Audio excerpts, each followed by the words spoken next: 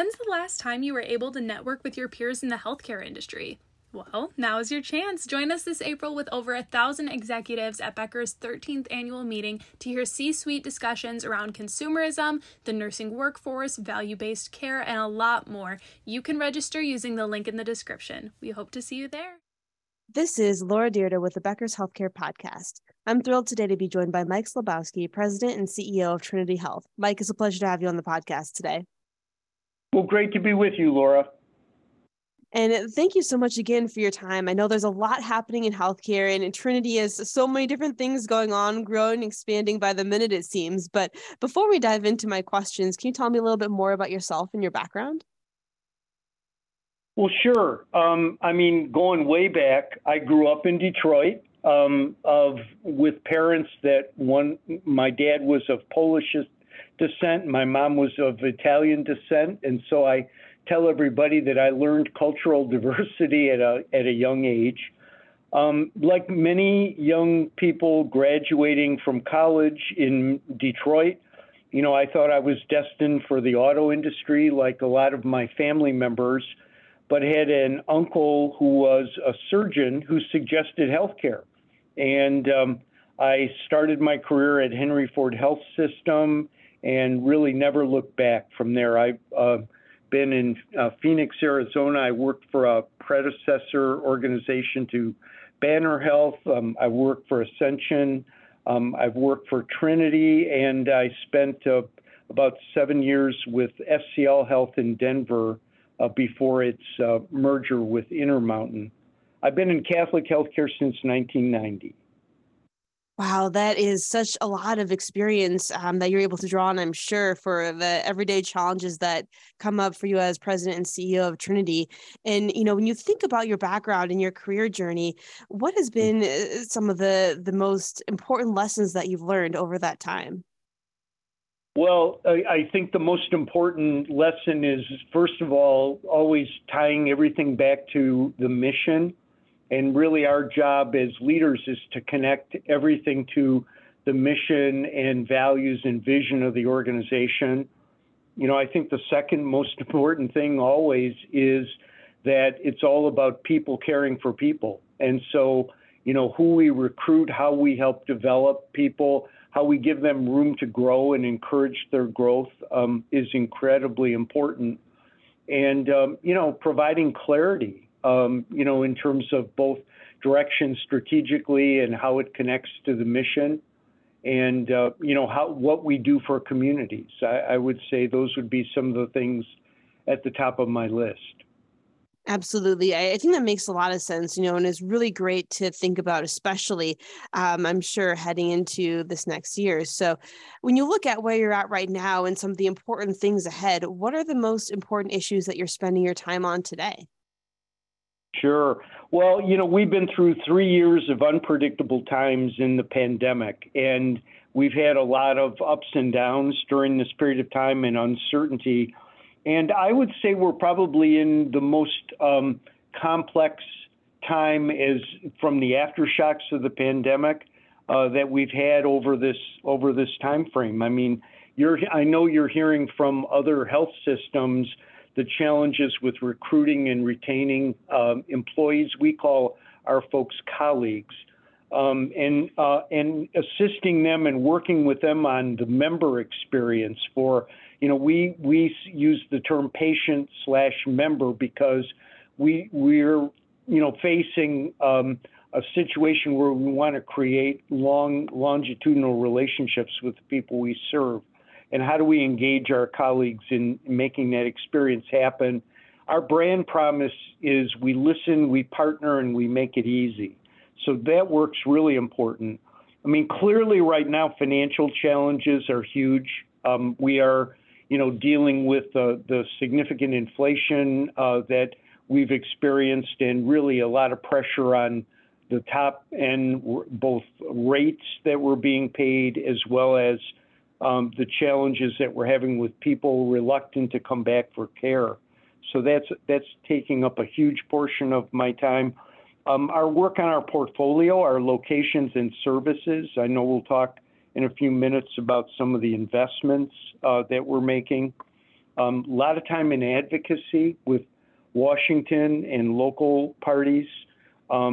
Governance, keeping our system board engaged as well as our community boards. And then, the most important part of being in the leadership role is to staying connected to all of our colleagues. We have 110,000 colleagues across our 26 states. And so communicating, engaging, hearing from them, so it's not one-way communication. And how do we connect the dots for them and empower them? That really makes a lot of sense. And obviously, a lot of work to be done along these lines. And particularly when you mentioned, obviously, the inflation being a big challenge when you're looking at cost and cross structure, and then, looking at the reimbursement and the pay coming in. Have you, I guess, in your advocacy efforts or conversations with payers, when you're explaining some of this, is there any kind of solution on the horizon that you see, or is it really, how does this all come to a head over the next few years from your view? Well, yes, I see a clear solution, but, so far challenging in terms of getting support from both government and the payers. I mean, we have at Trinity Health, we have 17 clinically integrated networks across our system. And they have learned very successfully how to manage total cost of care and outcomes for populations. And if both the federal government, state governments, and the commercial payers would enable us to take responsibility for total cost of care and outcomes, we know how to connect clinical care to social care and social needs of people to bend the cost curve and to improve their outcomes. So I see that as the big picture solution to the dilemma our country has on accelerating cost.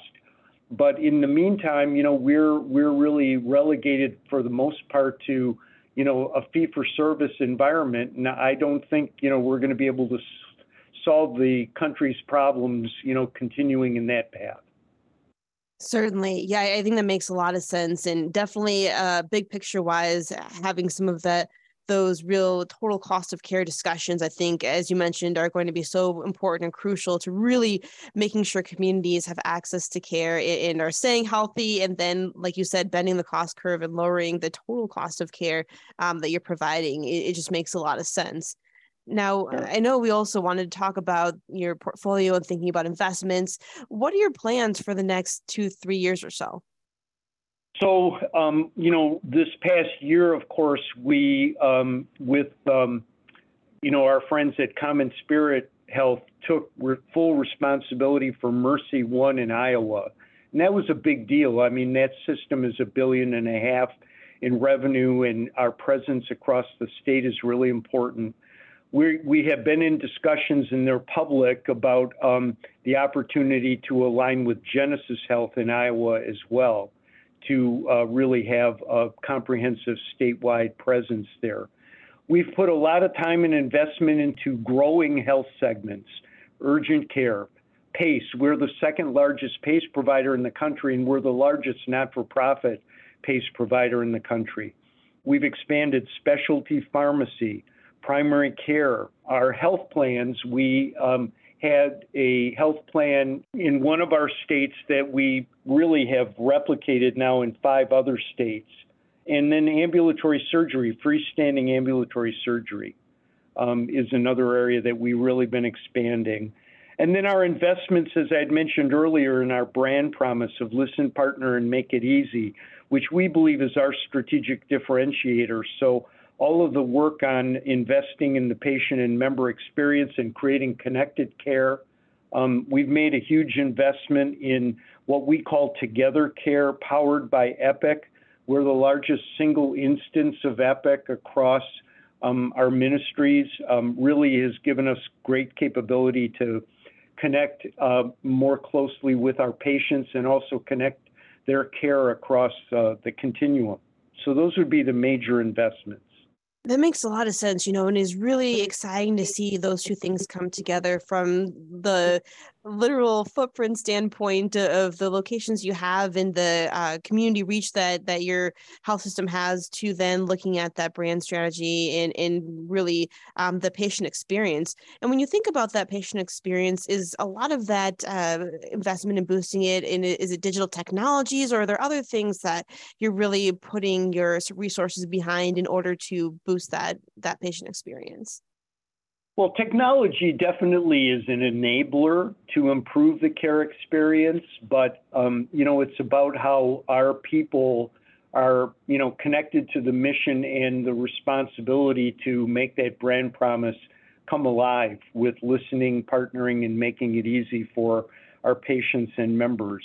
So, yeah, clearly, the ability for people to self-schedule, to get information from their clinician, to do virtual visits. We use technology in some of our care delivery models. I'll, talk about one of those in a few minutes. But, it's about the change process around people, process, technology, and culture, bringing all those things together to create the care experience. That makes a lot of sense. And, it's good to know. Thank you for laying that out for us. Now, before we wrap up our conversation, I just wanted to ask, what are you most excited about right now? Yeah, well, I'm excited about a lot of things. First of all, I'm always excited about seeing people do great things. So, you can see the shining eyes in our colleagues and our clinicians when they're doing new things, developing new programs and products and services, and moving them to the next level. So that I always get excited about that. I'm very excited about our new clinical care model that we are calling our Moonshot. It's Together Team is the name we've given it.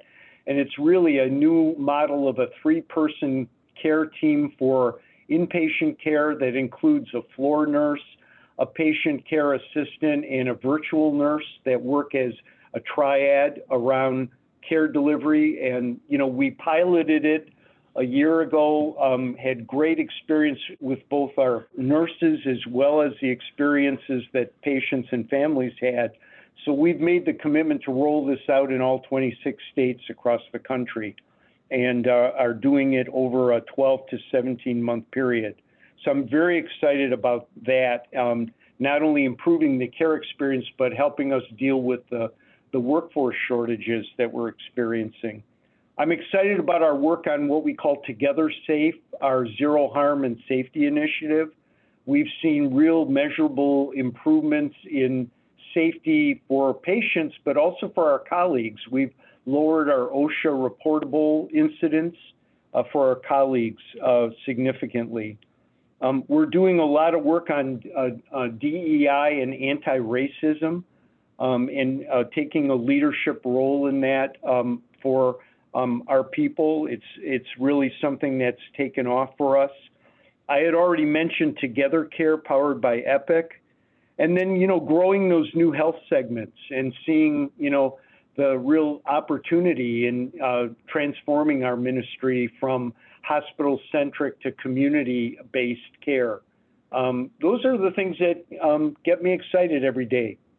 Absolutely. And that's so amazing to hear, just all the different aspects of the organization, as well as the way that you can care for patients in your communities. It really makes a difference. I can tell from speaking with you how passionate you are about what you do and really growing the mission of Trinity Health and spreading it across your service areas. So, Mike, thank you so much for joining us on the podcast today. This has been a really fun conversation, and I look forward to connecting with you again soon.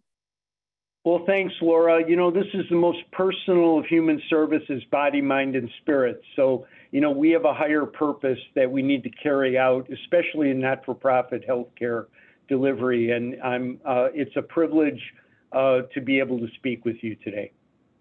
The privilege is all mine. Thank you so much, Mike. Take care.